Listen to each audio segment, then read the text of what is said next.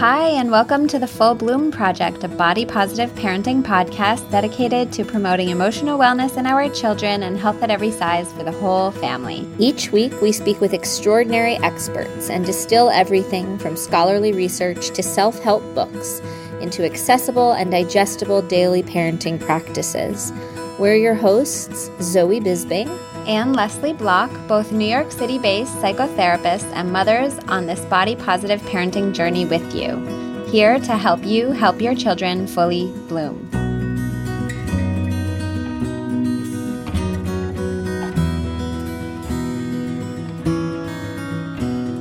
A quick reminder that this podcast is for general information and educational purposes only, and is not intended for and shouldn't replace advice from a medical or mental health professional.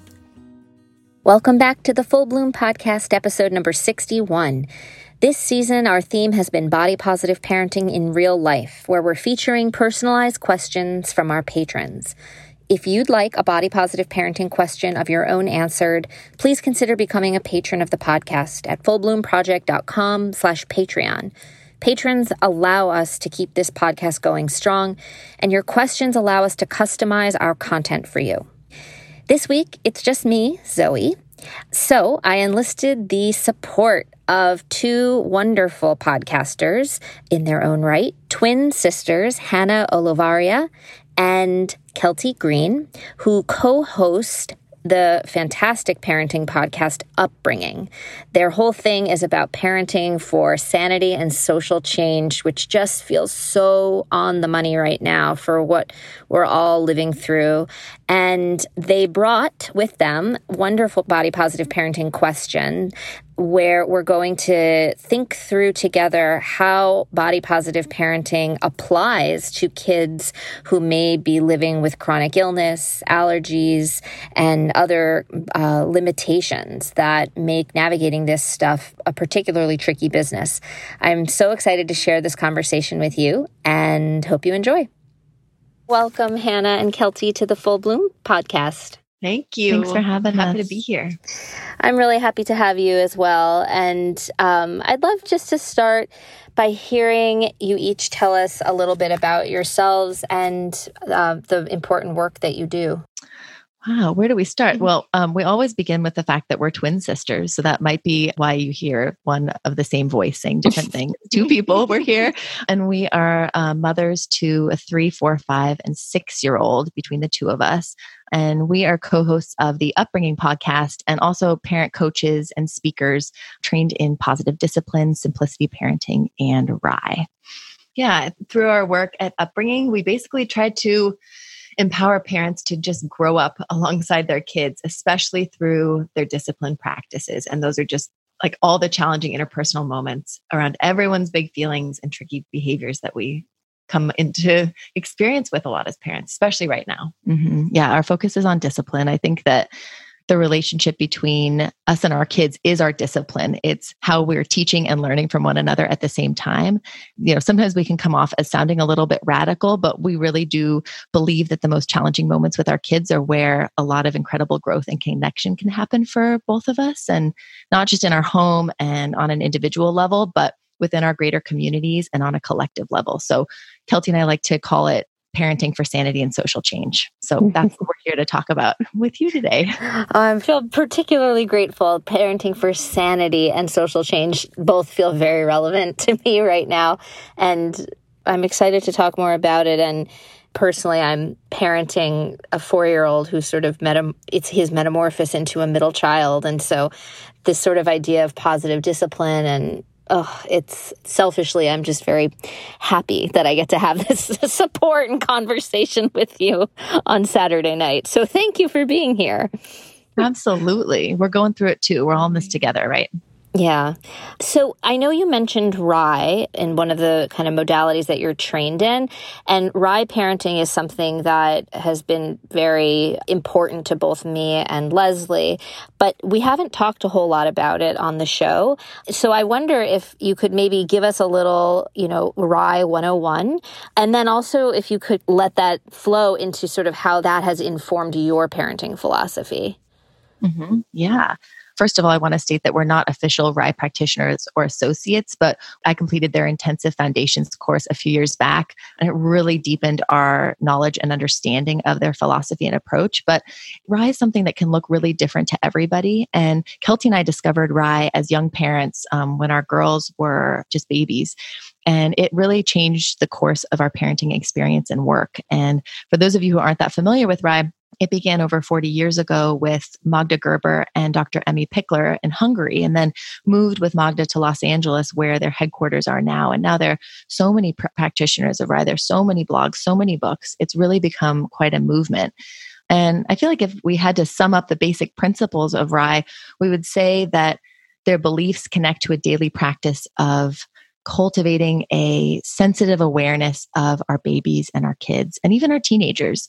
And it kind of fosters this idea of seeing our kids as capable equals, worthy of our respect and thoughtful support right from the get-go, like from when they're infants. Mm-hmm. I feel like RIE inspired us to communicate authentically with our babies, to bring them as active participants into caregiving activities like diapering, bathing, feeding.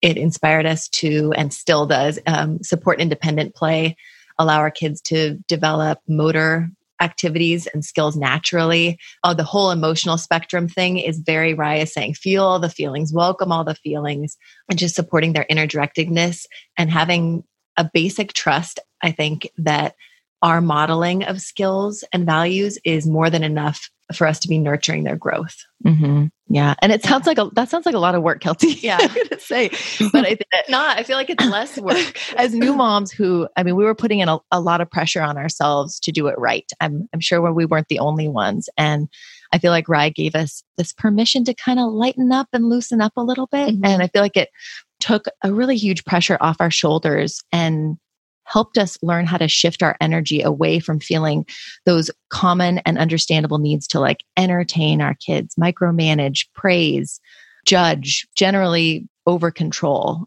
And it helped us shift that energy to more of a mindful space of trust and connection that really ultimately resonated with who we are as highly sensitive people. It really worked with our personalities for sure. You know, a lot of our friends are kind of like, oh, wow, you're not making them finish their dinner. Okay. They said they didn't have to pee before going to the park. You're not going to make them. So you never, ever tell them which clothes they should wear or insist that they share, say please or thank you. That's so laid back.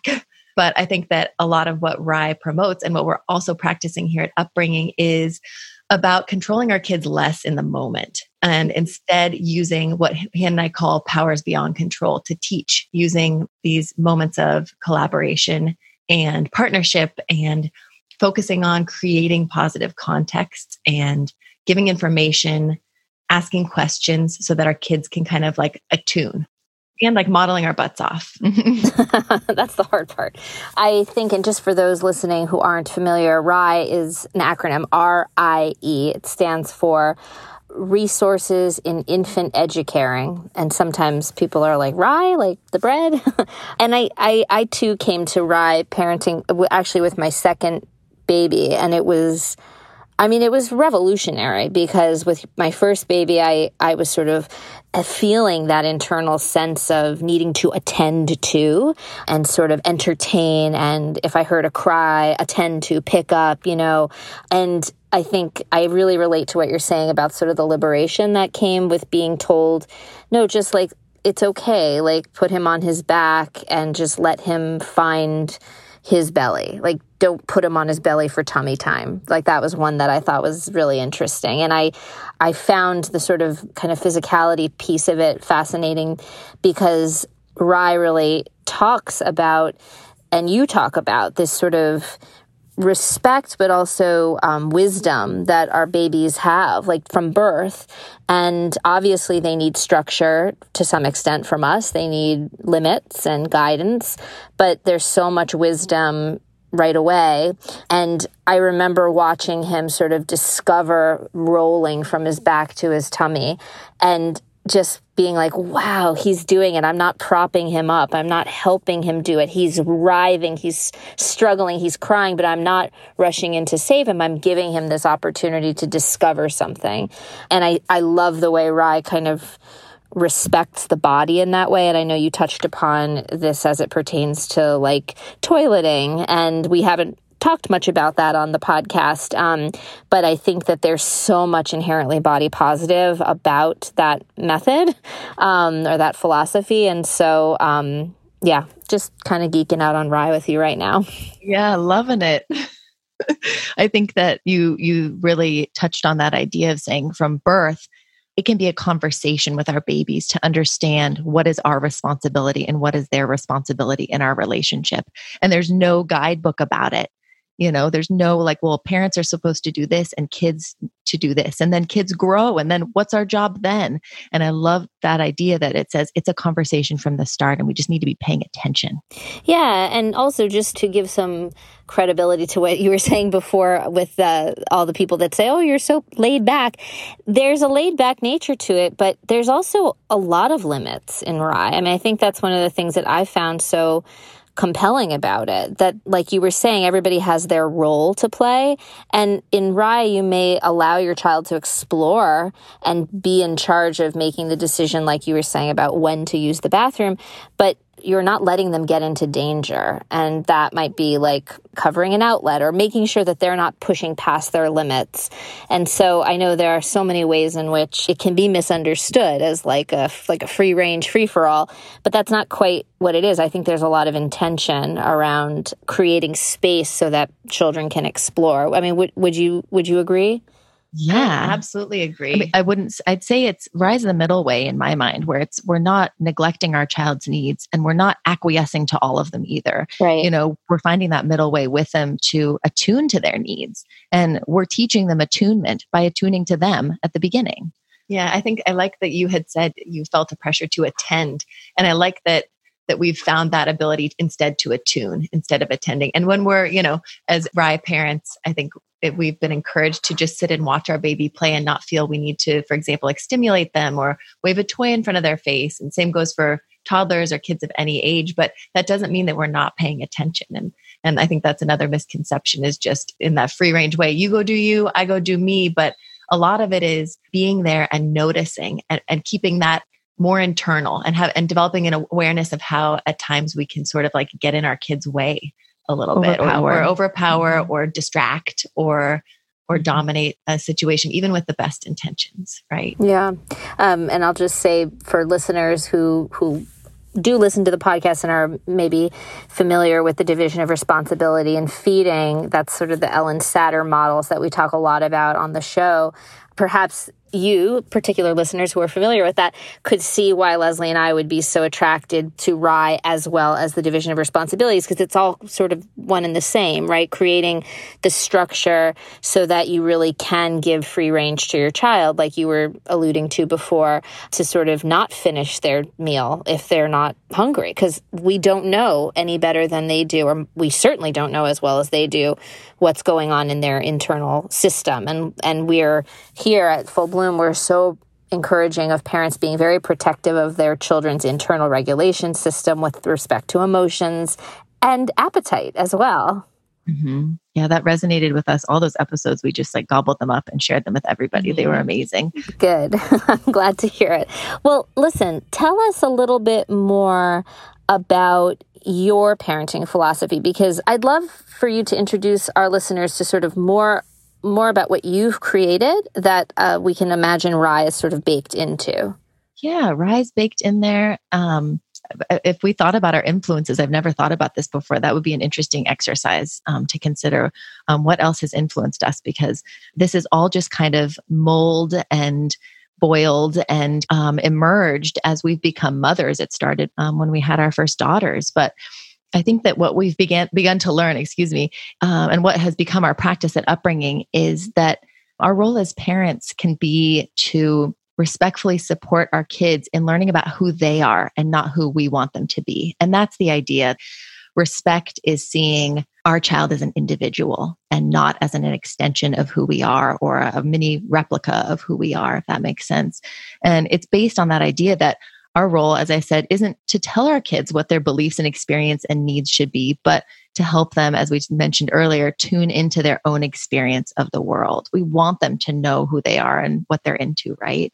And I think we talk about gaze a lot and how it's so easy as parents, and with that power we were talking about that we're not even aware of all the time, to unwittingly train our kids' gaze on us and on other people. And what we're trying to do, which is just a lot of work and a lot of practice, is to work on training their gaze on their own unique bodies and thoughts and motivations and feelings. And that's what Kelty and I call, each person's spirit, which we break into inner wisdom and inner authority. I don't know. We feel like there's plenty of time and exposure to the outside world's expectations to come, which you guys go into so much on the podcast. We get it. But what about society? If we're keeping that gaze looking at our kids and their attunement and their exploration of self. When's it going to go outside them? How can it go Aren't they just going to be selfish and totally just like inner focused? But we really believe that outside in approach. And that, ultimately we're all ladies, trying to figure out who we are and what we want. I really think that knowing oneself intimately and loving that self unconditionally is one of the most powerful gifts and freedoms that we can give to our kids. And it's something that absolutely overlaps with body positivity for sure. Completely. And I think that we really try to make an effort to clarify that body positive parenting, it's sort of integrative, right? And we, of course, are concerned with body image and feeding and making sure that parents have their heads screwed on correctly when it comes to making sure that there should be no morality in food and there should be equal opportunity, right, for kale and chocolate. But the emotional life of the child, right, like what I feel like what your work is really focused on is so part of it. And I think it's partly why I love the episodes we do where we feature guests like yourself, like yourselves, there's two of you, and other people that focus a little bit more broadly on whether it's parenting or topics like resilience and just the emotional life of the child. Because part of what, and I know because you listen to our show, but part of what we're so obsessed with is helping parents and the providers that support them help kids not be bogged down with all this bullshit, right? That is so hard to avoid, because when you're preoccupied with weight, shape, appearance, ideals, you are completely disembodied. I mean, that's sort of what happens, right? And I know a lot of the language you even use when you're talking about raising children, I hear you using these words like embodiment or attunement. And so it's like a perfect marriage in so many ways. And I feel like our listeners will benefit from checking out your website, and we'll also link to your stuff on our show notes to explore the framework that you put forth, because you are absolutely supporting emotional well-being. And that's a big goal of ours too. Yeah. And never forget sanity and social change. We need it more now than ever. So part of why we had you on is because you are also body positive parents. Of course, you're much more than that, but we love that we can feature you in real life. That's sort of the theme of the season. And I know you brought a question that I think our listeners will appreciate. And it's not the first time this type of question has come up. So I'm wondering if maybe one of you can read the question, and then maybe we could just sort of knock some ideas around for how to answer it, pulling from your parenting philosophy and also sort of the body positive parenting handbook. Great. I love that idea. Yes. Okay. So here is our question. It is around how we can best support kids who are ill or have chronic allergies or medical issues right now. How can we be showing them how to love and care for their bodies when they so often feel betrayed by or stressed out about them? So Kelty and I have been considering this based on 3 cases. My 6-year-old daughter's eczema, which she's had since she was around 1. And then 2 coaching clients of ours, one whose 8-year-old son has diabetes and has since he was, I believe, 4. And the other whose 10-year-old daughter has a peanut allergy, and she's currently undergoing oral desensitization for it. And just to expand on the question a little bit, my daughter feels self-conscious a lot of the time when she has eczema breakouts, and on and off really dislikes and pushes back against the lotion protocol. And the client's boy who has diabetes, he wears a glucose monitor on his arm. He has insulin shots multiple times a day, like I think 7 times a day, and then tests his blood 4 times and can't, just eat any food at any moment. And then our client's daughter that has the peanut allergy, can't enjoy food at restaurants or birthday parties, road trips, sleepovers, and often feels really left out. And we group these 3 together because all of them have reported saying things or expressing things like, why me? And is this going to be forever? Or, I hate the way my arms look or feel right now. And there have been a lot of moments too where they've resisted our parental help in caring for their conditions. And so I guess our question is that, when they're feeling weakened and different or embarrassed or plagued or overwhelmed by this constant chronic care and separation kind of from their social lives due to these conditions, how can we as parents lovingly insist on that care? How can we support their struggle and find a way to keep their body positivity strong, in the process? I love this question so much. And I'm also finding myself eager to hear what you think, because you have such a wealth of wisdom when it comes to answering things like this. And somewhat inspired by a lot of what you both talk about, my first thought is I want to check in with these parents, right? Including you, because you're one of them, and make a lot of space first and foremost to find out, how do you feel about this? Like, how is it for you that not just that you have to see your kid distressed, because that as a parent, like that, there's sort of nothing worse, I think. But what is this like for you? I mean, and with respect to a regular rash or the fact that your kid has to wear a glucose monitor. And I'm thinking of other situations where we've worked with parents or talked to parents where there's something different about their kid, whether it's the kid's size or a port for another kind of medical condition. Like, what's really coming up for you as a parent? And we really want to make space to, in a very non-judgmental way, so that parents can say something like, I hate this. I hate that my kid has this issue, if that's indeed how you feel, right? Or I really wish my kid didn't have this difference. I really wish my kid didn't have diabetes. This is a real drag. This is a real pain in my ass. Like, this is not what I signed up for as a parent. Like, whatever the kind of dark thought feeling might be about this, we really want to air it. I think about it when we have parents of kids in larger bodies that, how do we sort of help them when they're saying, I hate my body, which is sort of one of the kind of quotes I know that you shared here. And again, kind of starting with the parent, like, how do you feel about this? Is there any part of you that's saying, yeah, I hate this too? It's hard to look at the rash. It's hard, because we really want to start from a completely non-judgmental place, but we kind of can't get there without identifying our own judgments. I feel like this is maybe even something you would have already said or thought, but I'm curious sort of how you feel about where I'm starting with this. I feel so good about it, Zoe. I think that, Kelty and I are in the parent coaching realm. So we're like, everybody, and I think parenting in general always focuses on the child. And we're like, they're struggling. They have this problem. And I think you bring up such an amazing point that, like, it wouldn't really be a struggle we were bringing up if we weren't struggling with their struggle. That is an inherent part of this. And I think that, we talk about, a lot of folks talk about how important it is to be caring for ourselves and noticing ourselves and attuning to ourselves first and foremost as parents, if we're going to be able to do the same thing with our kids. So I think it's a perfect place to start. But reflecting on that personally, like, I hadn't even thought to bring that up, but my daughter's eczema is really tricky, I think, because the feelings that come up are mostly triggered feelings. I know she's adaptable. I believe it's going to go away. We're on board with trying to get naturopathic stuff, but I think the response that is triggered in me is from when I had really incredibly dry hands as a kid, and they would crack and bleed. And it would happen like every winter for several years. And I just remember feeling so embarrassed by them.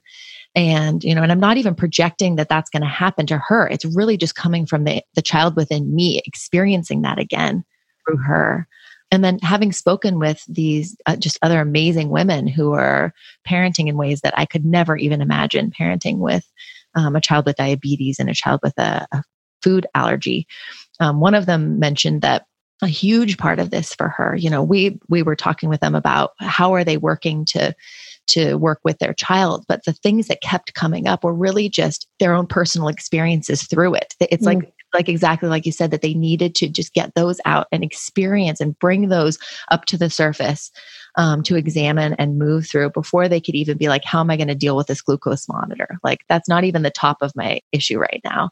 And I think one of them mentioned that what she struggled with the most was just feeling overlooked and under-acknowledged in her struggle, but comparatively to other parents, where she goes up and shows up to something and she looks around and she's just like, no one else has to do this. No one else knows how hard this is and how like that I can't ever be off. That I always have to be constantly doing math in my mind and constantly thinking what he eats next could put him into hospital.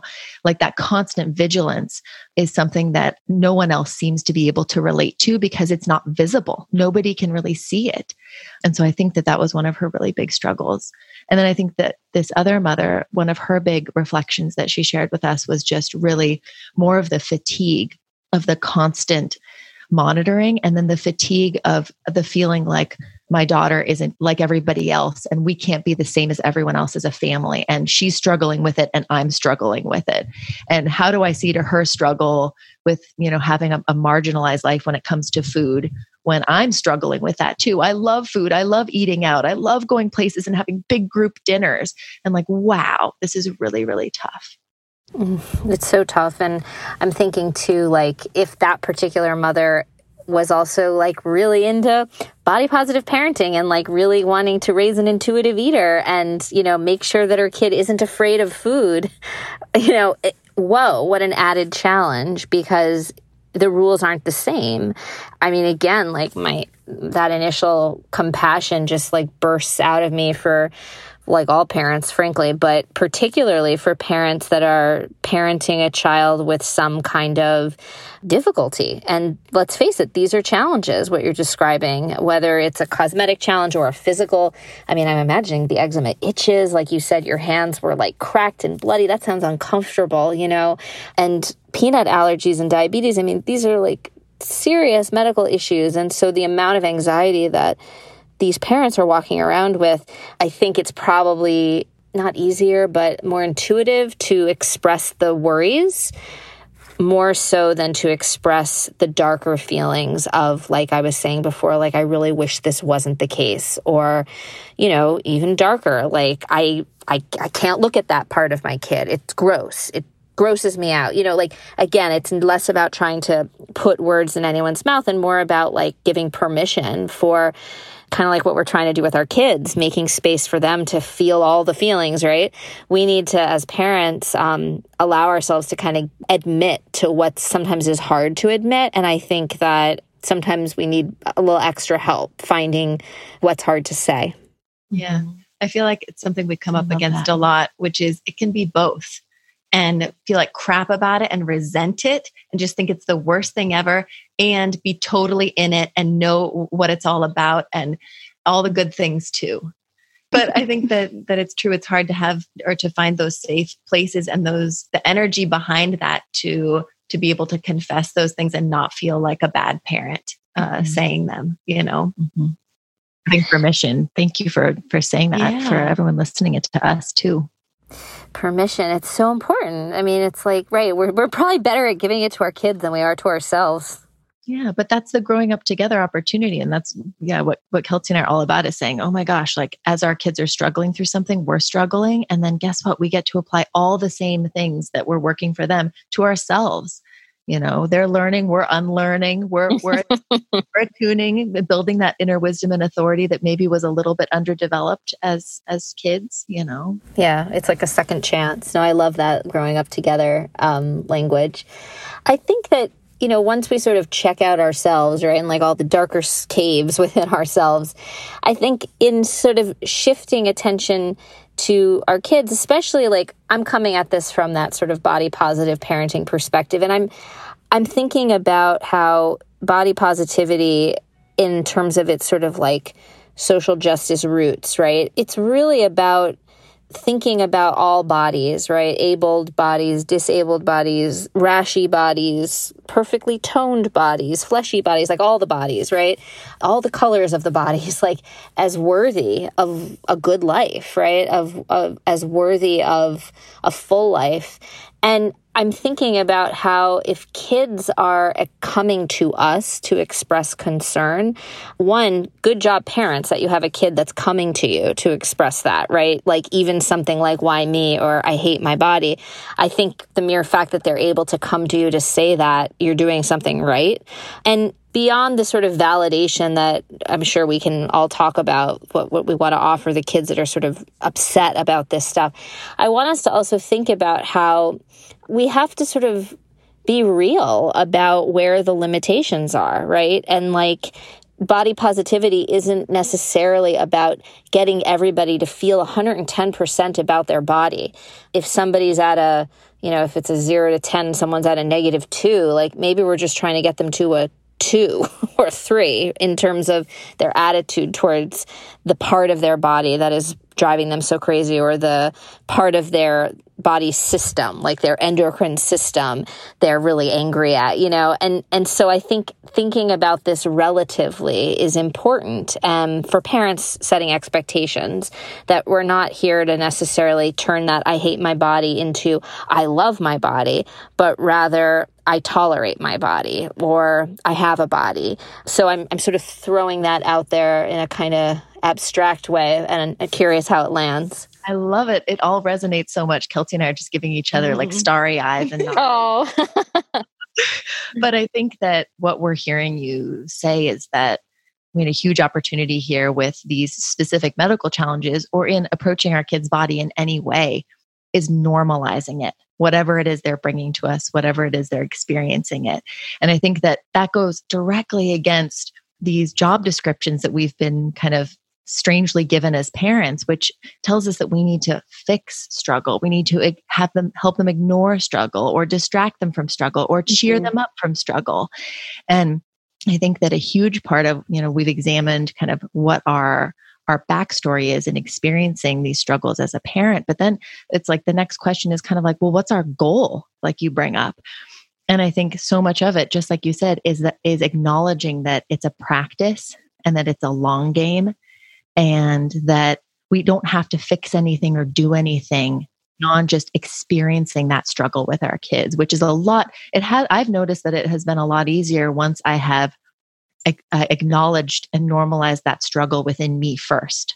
Absolutely. And it's reminding me of like what you said in terms of simplicity parenting. There's this like less is more idea that oftentimes these questions, why me, I hate my body, all this, please fix it. It's sort of how we hear it, right? But to reframe it as it just happened. Like the thing happened. They came to me, and even if you can say, I'm so glad you're telling me this, tell me more. We had an amazing guest on, Dr. Becky, who was giving us this little script, which is, it just feels very relevant here, where if your kid can come to you and say something like that, I'm so glad you're telling me this. You really know you feel this way. Wow, you really hate your body in this moment. Tell me more. It's just a way to validate and to sort of say, yeah, like, you know how you feel. Tell me about it. And for a parent, I mean, oh my gosh, we so want to take that pain away from them, right? Yeah. And I love that. Dr. Becky's amazing. And I think just knowing that we have the power with a few words to, when our kid comes to us struggling, to either help them associate to their bodies or disassociate to their bodies. That is what it is saying, I'm honoring and helping you understand and feel safe, and giving you permission to experience something. And when we minimize or fix or deny or reject or all these things which I've done due to my incredible fear and personal discomfort, it kind of does the opposite a little bit. And that's kind of what we're wanting to build awareness around, is how do our responses, it just has to be a response to our child. It doesn't have to be anything beyond that can really make a huge change in how they view their challenge and their bodies for a long time, Yeah, I do. I mean, it's in the moment, it can feel like nothing. I know that just from personal experience. I just know and empathize with anyone that just feels totally ineffective. Like, oh, I've done nothing. But even just hearing you say it, it's like, no, I know if we can just keep validating and, showing them that it's okay, right, to feel pain and to not be able to change it or fix it right away. I mean, I'm thinking about these kids, like maybe the eczema will resolve. The peanut allergy won't probably. And I don't think the diabetes will either. It sounds like it's juvenile diabetes. Like that's a lifelong chronic illness. And, just to sort of sit in that sort of like mourning the loss of something that you never had, right? Like we need to be able to do that as parents and also both model that and sort of teach our kids how to do that. Do you think that's a reasonable thing to say, to teach them how to do that, or that they can do that or should do that? Absolutely. And I think that's part of normalizing the struggle is giving us permission and them permission to lean into that and explore that and grow from it. I think that it's all perception. It's all about our mindset. If we think that their struggle about this thing shouldn't be happening and is wrong and is unfair and is unnecessary, those are all okay feelings to have. But if those become beliefs that inform our approach to caring for them, then that can be a little bit problematic. And I think something Kelty and I talk about, and that kind of division of responsibility we mentioned earlier, is saying, like, as a parent with a child struggling with anything related to their body or beyond, we need to see to the physical self, which we call the visible world, but not at the expense of their emotional health, which we call the invisible world. And how can we be holding those two things together and trying to keep those in balance? Because I think that immediately when it's a health thing, especially, we're like, oh dear God, we've got to dive into this physical health. And so it leads us to focus so much on the information and why it's so important. And really, it can lead us to push them in ways that cause more distance, cause more resistance, that cause more emotions. And that's the last thing we want to be doing. So trying to hold those two things at the same time. Kel, what were you going to say? Yeah, I think we spoke about it a few days ago when we were talking about this. Is sort of like we as parents often just live in logistics land, and we have all of these intentions. We have things that need to get done around our kids' bodies, around their health. And it's hard to realize that they don't live in that land. They live in emotion land, and that we have to kind of, bridge that. We have to reach in to them, into their experience, into their personal lens to be able to kind of shore up that gap and overlap the two worlds and to get things done and to stay connected through it. No, again, easier said than done in those moments where your kid is raging emotionally, but I think it's very well said. I'd love to ask each of you to answer our final question, which is just if each parent listening to this podcast took away and did just one thing, one specific thing on the regular, what's the one thing you would recommend they do to help their child fully bloom? Do you want to tag team it? Because I feel like it's kind of a big one because it's so like chock full of amazingness. I feel like yours is kind of more important than mine. And I'm just looking at a few of your notes here where it's like, I can imagine you talking about this for like a good minute or two. So let's go with yours, and I fully endorse it. Okay. And I will chime in as necessary. Okay, cool. I think that this has been coming up a lot in our live sessions and coaching sessions and in our own life because, well, basically it's the circle back. That's what it's called. And I think parenting is really hard. And right now we're all parenting even more hours a day and with more stress than usual, whether we're supporting a child's chronic medical condition or just moving through the pandemic and all of its complications. It's important to focus on progress, not perfection. And that's something we really talk about a lot. Mm-hmm. And so when we totally lose it in the moment, which we've been doing a lot, right, Han? Mm-hmm. Or we feel like maybe we, undersupported our kid, or we just couldn't handle the big feelings or resistance or crazy behaviors, we try to remind ourselves and others that that's totally okay because we have the circle back, right? Mm-hmm. Yeah, I feel like circling back is a really huge parenting superpower where we get to come back with our kids to, and this can be no matter what age, by the way, too, but where we can come back to connect about something that's happened or has been happening. So in these situations, it could be something that's going on. They're resisting their glucose monitor. They're struggling with the lotion, or about the peanut allergy, or it could be truly anything that's happening, because guess what? Kids are struggling with everything right now, and we're struggling with their struggle. But I think contrary to what we've been raised to believe, kids, and really anyone from that matter, we can't learn when we're upset. So that's not how brains work. And I think that if we're upset and our kids are upset also, it's really easy to just push past that and feel like our job as parents is to inform and fix and problem solve and teach in the moment with our kids. We care so much.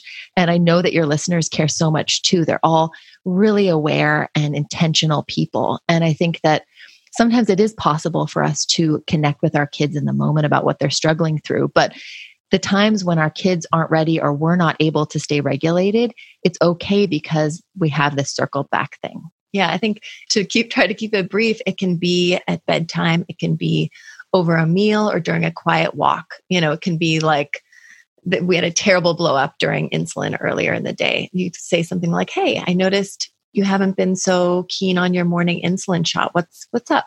How's that going?" Or, there was a big meltdown at the birthday party because she couldn't eat the cake. You could say something like, "You seemed kind of bummed earlier at the birthday party. How were you feeling when the cake came out and you had to have your special little cupcake?" Or like you would say to your daughter, Hannah, when she's just going through a week where she's just never wanting the lotion, and then it makes it itchier, so it makes it more sore to put it on, and she's scratching it all up. And you could say something like, "I'm sorry, I didn't handle the evening lotion routine very well tonight. I kind of just put it on you really hard, but I want to hear what you're going through so I can do better next time." Or we can story tell. We can say, I really want to tell you about this funny story about when I wasn't excited about taking baths when I was your age. Can I tell you about it? So we can find these like moments of calm to connect. I love that. And I am literally going to do that tomorrow. So I really appreciate the two of you spent some time with me this evening. Thank you for joining. Thank you for having us. It meant a lot.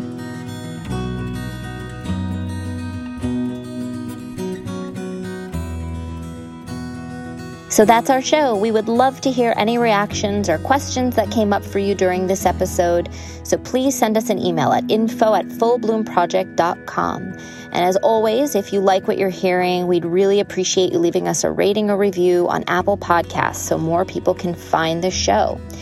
Thank you all for listening, and remember to tune back in next time for more body positive parenting wisdom.